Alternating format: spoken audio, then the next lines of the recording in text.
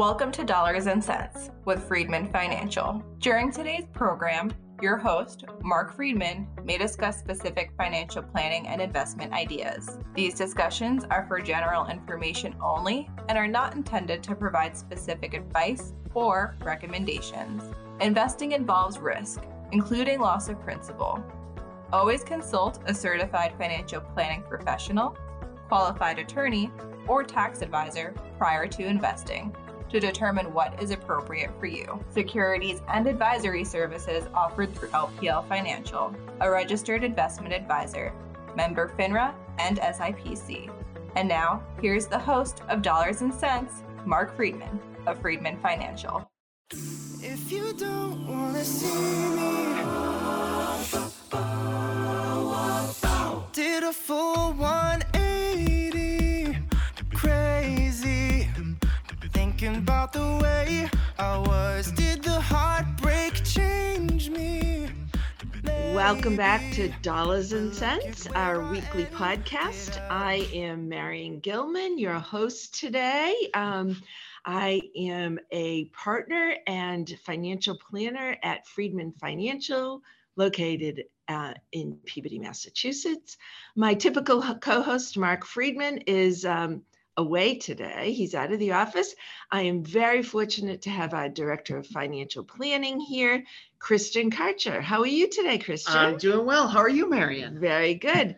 So we've had an exciting time since last Friday, haven't we? Very rarely we get to say we have an exciting time in the world of finance. But yeah, it has been a unique situation the last week. It certainly is different. Yes, absolutely. So last Friday, we saw the failure of a bank. Yeah, it's been a long time since we've seen something quite like that. So. That's certainly true. Actually, some of you New Englanders might remember, we actually had a local bank failure. The Bank of New England failed in 1991. And I know that vividly because my money was actually at Bank of New England. And I was traveling, I was in Florida visiting my father-in-law at the time, and big headlines, Bank of New England failed. So needless to say, back then, I didn't know what that meant, and it was scary. So what ended up happening, Marion? What ended up happening is it was business as usual. So the important thing to know with any bank failure is, and we always tell our clients this, be sure that at any bank, you keep your accounts around or under the limit of FDIC insurance, which is currently $250,000. And why, that's so important, isn't it? It really is. And these are great reminders of that piece. Because a lot of times when you've gone a long time without a bank failure, you kind of forget that there even needs to be a limit, or that there is a limit on what is actually protected in the bank. Yeah. When there's no bank failures, you're thinking, okay, the bank is safe. That's where I can keep all my money. I could keep $500,000 there.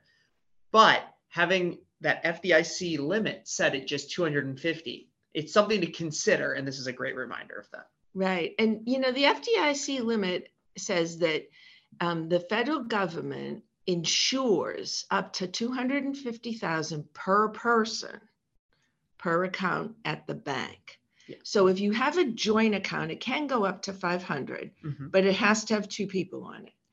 And FDIC insurance says you will have no interruption of service either. So yes, on Friday, there might have been some delay in moving some money at Silicon Valley Bank. However, the Fed stepped in right away and they got things moving. So no delay. Right. But what happens if you have more than that? Because sometimes that does happen. Well, that is the big question for a lot of these people. You might have seen some of the numbers coming out of Silicon Valley Bank, and it was a surprising amount of their assets that were not insured. And we learned later that is because a lot of their biggest depositors are these venture capital firms. But what happens to those assets? It doesn't mean that those assets are all gone. And that's important to remember too, I think. Right. And I think that's a lot of people say, oh, if it's not insured, it's automatically gone. Well, no, not quite. What happens is the regulators step in. They look at the bank. The bank has a balance sheet of assets, which are usually longer term bonds. And so what they have to find a way to do is to sell those longer term bonds so that they have cash available to meet their demands. And they go through the balance sheet and sell off those bonds to other banks, to other institutions, to other investors, get the cash available, and then are able to pay out people. Usually they are able to pay out all of their deposits. Yeah, it's rare that people lose much of the money, even if it is in excess. But the problem comes in is you might not have access to that money right away. Right. That is a more time-consuming process. So the $250,000, you know you're going to get it, and you know you're getting it right away. It is guaranteed, and it's guaranteed that you will be able to access it. The remainder, that's not a guarantee, and it's not easy access necessarily. Could, in this particular case, the government felt there was such a risk to the financial situation, and because it was somewhat of a unique situation, they decided by Monday morning to guarantee all of the deposits at Silicon Valley Bank, no matter how much. So this should alleviate a lot of concern in the banking system, because not only for Silicon Valley Bank, but the government also said any other bank, they will also guarantee it. And I think what's very different now, and Christian, you don't remember these days probably, but everything's online. Yes. Do you ever go to the bank?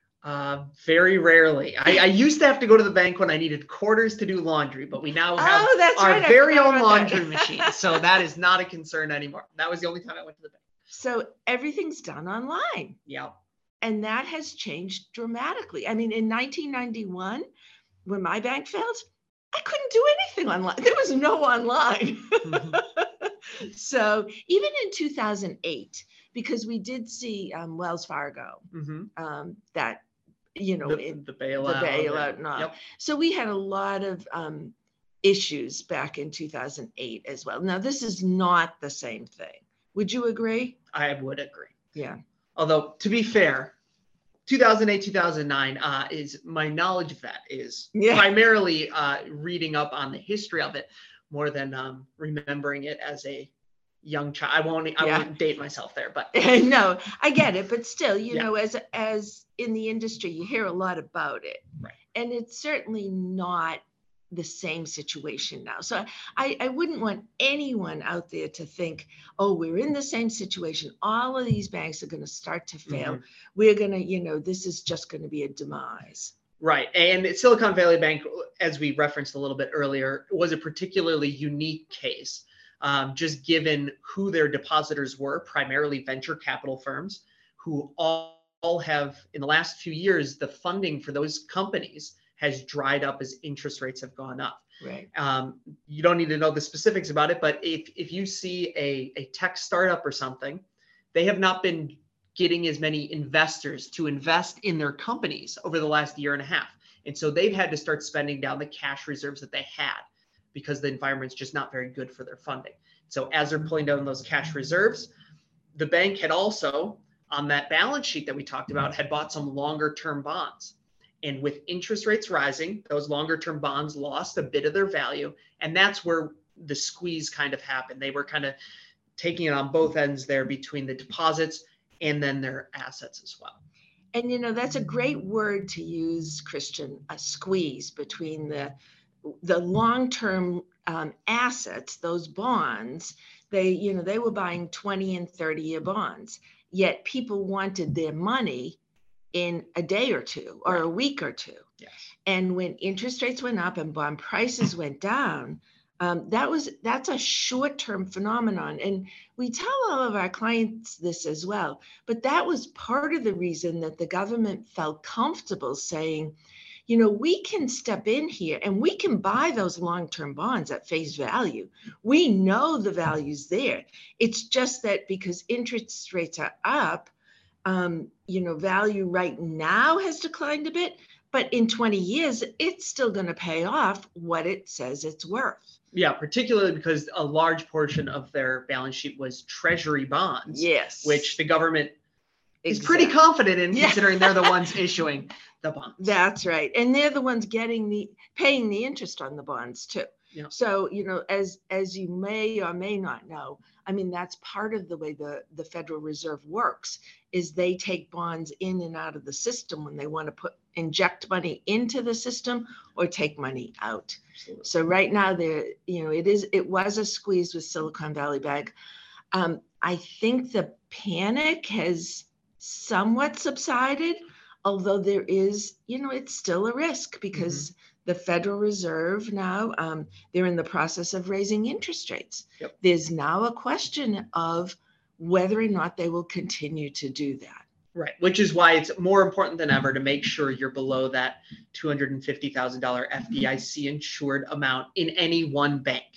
So Marion, one of the questions that I think might arise from clients is, if I, for whatever reason, had a large amount deposited into my investment account at LPL, how does LPL handle making sure clients' cash is covered by that FDIC insurance limit, even if they have more than $250,000 in cash? Well, and that's a great question. And so many of you have actually called us at times and said, I see all these banks listed on my statement.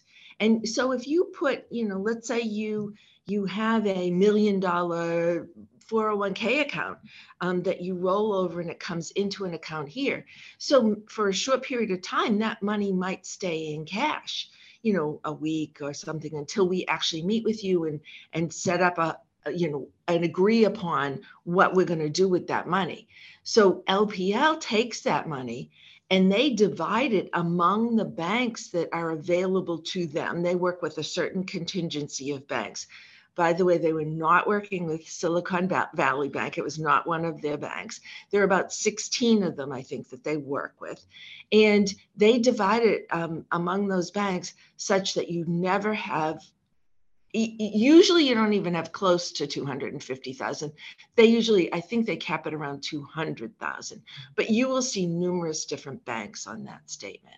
Right. And that's something that is done by LPL. Correct. For the clients. The client is not having to call up, and it's not like you trying to get to the FDIC insurance limit at banks where you're calling different banks, trying to move money around. It is all handled internally in your account. That's right. But if you are in a situation where you say, gee, maybe I have too much money at this particular bank, it's not a bad idea. I would not panic. I wouldn't race down to the banks, because right now, if God forbid anything did happen, as I said, the federal government is, taking control of that. So if you have money in a CD and it happens to be slightly over the limit because of interest paid into that, don't panic. But do take steps when those CDs come due to keep your money under the limit. Absolutely. Yeah. So, a good lesson. A great lesson. Yes, exactly. We won't ever do that. I don't think in our personal lives, anyone who has been in, seen this happen. So other than that, I mean, clearly it's affected the market a bit. So we do have some volatility in the market still and some uncertainty. But, this will, just like everything else, it will work itself out. It just needs some time. Just needs a little bit more time. There you go. So I think that'll do it for this week. I think so. Yeah, Thank you for having me the last few weeks. Oh my gosh, it's been great. We really appreciate your advice and counsel here, because you do the financial planning, and that's the most important component of what we do in our office. Absolutely. So any questions for our clients, please feel free to give us a call, 978-531-8108. You can certainly also reach us at friedmanfinancial.com. That's Friedman. 2 E's and a D. Financial.com. Have a great week, and we'll see you next week. See you next week. I'm all good already, so moved on. It's scary. I'm not where you left me at all. So if you don't wanna see me dancing with somebody, dancing with somebody. If you wanna believe that anything can stop me. Thank you for listening to Dollars and Cents with Friedman Financial. These discussions are for general information only and are not intended to provide specific advice or recommendations. Please consult a certified financial planning planner, tax professional, or attorney prior to investing to determine what is appropriate for you. Securities and advisory services offered through LPL Financial, a registered investment advisor, member FINRA and SIPC.